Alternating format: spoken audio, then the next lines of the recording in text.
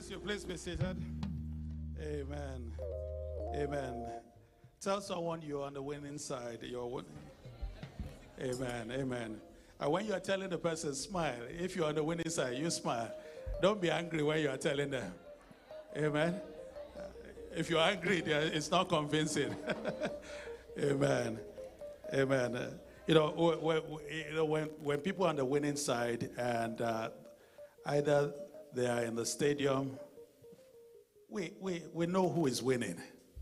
We know who is winning, whether the home side or away. Amen? Because the winning side is the noisy side. Amen? I've never seen the losing side rejoicing and celebrating. They keep quiet and get angry and go home. But you're on the winning side. You need to believe that you're on the winning side. So the Bible says rejoice always because you're on the winning side. Pray without ceasing because you're on the winning side. In everything, give thanks because you're on the winning side. Amen? And the Bible says rejoice always, pray without ceasing, and in everything, give thanks because this is the will of God concerning us in Christ Jesus. Why? Because we are on the winning side. So it's important that you continue to rejoice always, not only in church. It's not churchianity, it's Christianity. You're not going home empty-handed because pastor will not go home with you. Nobody, the Lord will go with you. His presence will be with you. His spirit will be with you. His promise will go with you. And that word that you receive will become flesh in the name of Jesus. Let's look at the scripture again and just prepare ourselves for our Thanksgiving. And we looked at Hebrews chapter 12, verse 2, looking unto Jesus Christ, the author and finisher of our faith, who for the joy that was set before him endured the cross, despising the shame, and has sat down at the right hand of the throne of God. Once you look unto Jesus Christ as the youth conversation, you see the vision and you take the steps, the goals to attain the vision. If you don't look unto Jesus Christ, as we said in the first service, doubt would derail you. Okay? Discouragement would derail you. Distress would derail you. Distraction would derail you. Delay, continuous delay would derail you. And lastly, defeat. If you don't look unto Jesus Christ, then I don't think you would believe that you are on the winning side. And the likelihood is before the challenge, we lose hope already. And if you go to any hospital, the doctors might not, a lot of doctors might not be believers, but they let you know when a person has lost hope, that is the end of it. Their system shuts down. And death is inevitable. That will not be your portion in Jesus' name. You want to ensure that you continuously look unto Jesus. And I just want to quickly look at the scripture in Psalm 73 so that we can see what happens when you do not look unto Jesus, and we will get ourselves ready. Psalm 73. And I believe this is the psalmist saying what he saw, and that's what happens when we take our focus away from the Lord Jesus Christ. And let's look at it. It says a psalm of Asaph, Psalm 73. And we'll just read quickly. Truly God is good to Israel. The psalmist says God is good. And to such as are pure in the heart. That is acknowledgement of God's goodness and faithfulness. But verse 2 says, but as for me, my feet had almost stumbled. My steps had nearly slipped. Even though God is good, the psalmist is saying, I got distracted somewhere along the line. And I almost was derailed. Look at what he was saying, and it's some of the thoughts that some of us are carrying. And I pray that you will receive a revelation from this scripture to look unto Jesus, the author and finisher of our faith. See what the psalmist says here. It says, for I was envious of the boastful when I saw the prosperity of the wicked. It's like, it seems as if this believer thing, this church thing is not working. See the people that are not born again. See the people out there. It's like they are enjoying life, in quotes. Verse 4 says, but there was no pang in their death, but their strength is firm.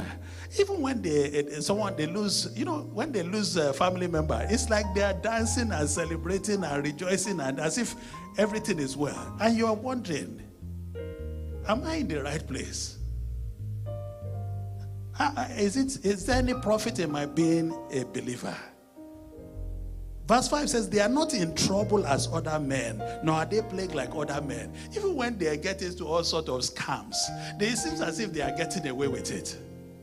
But you as a believer, you are in trouble. So you continue to compare yourselves. Instead of looking unto Jesus, you begin to compare yourself with your fellow human beings and compare yourself with unbelievers. And use unbelievers as your standard. And that's what the psalmist was saying. I almost stumbled because I was using unbelievers as my standard. It says they are not in trouble as other men, nor are they plagued like other men. Therefore, pride serves as their necklace. Violence covers them like a garment. Their eyes bulge with abundance. They have more than heart could wish. It's like everything seems to be working out for them. Then why am I in church?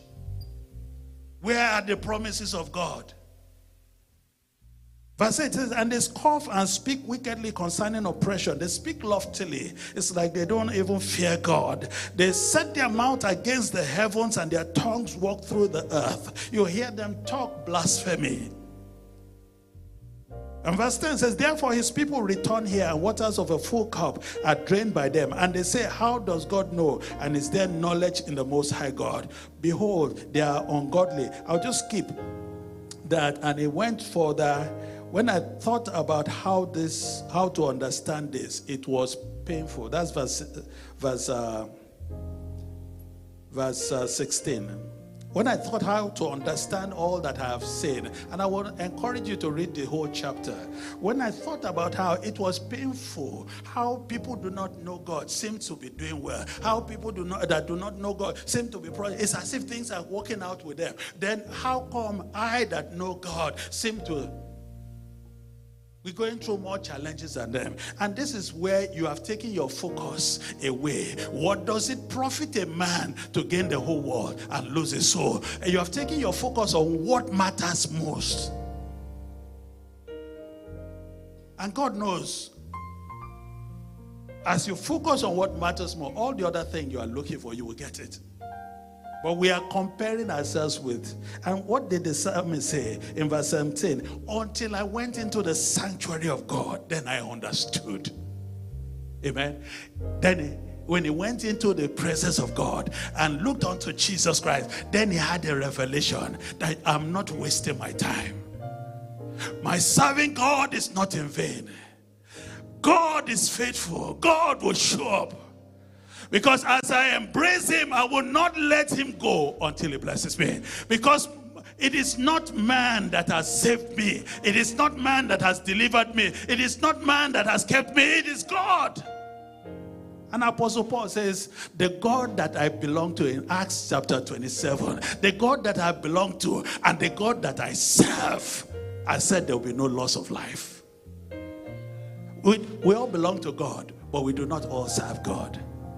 As you hold on to God, you will testify. You will come and testify of the goodness of the Lord. His goodness and mercy will follow you. And this is what the psalmist discovered. And he now realized that I am taking my focus away. And when he concluded, verse 28, for it is good for me to draw near to God. I have put my trust in the Lord God, then that I may declare all his works. Despite everything I'm saying, I know their end. I know my end. I am with God, and I will continue to be with God. I will not let God go. It is not what I see, it is what I know. Amen?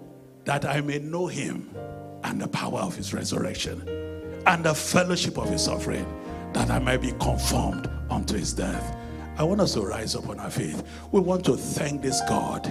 We want to declare all his mighty works. He has been good. You did not wake yourself up, my brother, my sister. If it were not for God, you would not be alive this moment. Yes, the enemy has destined that you will be terminated, but God said no. Amen. It is God that will continue to carry. There's nobody else, not even the strongest man, can carry you permanently. They would have to put you down to rest. God that keeps you, he neither sleeps nor slumbers. He will not leave you, he will not forsake you. We want to declare thanksgiving unto this God. As we bring out our offering, as we bring out our dance steps, as we bring out our praises, as we bring out all that God has prepared for us, given unto us. It is to his glory. It is to his glory. Prepare your Thanksgiving offering. Prepare yourself as I invite the choir to come forth. And as they sing choruses unto the Most High God, as the psalmist says, it is good for me to draw near to God. I have put my trust in the Lord God, that I may declare all his works. You and I are going to declare his works. Even as a free gift comes forth, we will declare his works. We will give thanks. We would appreciate him. We will give glory, because it is only God that can do what he says he will do. Thank you, Lord. We bless your name. We give you glory. In Jesus' mighty name we pray.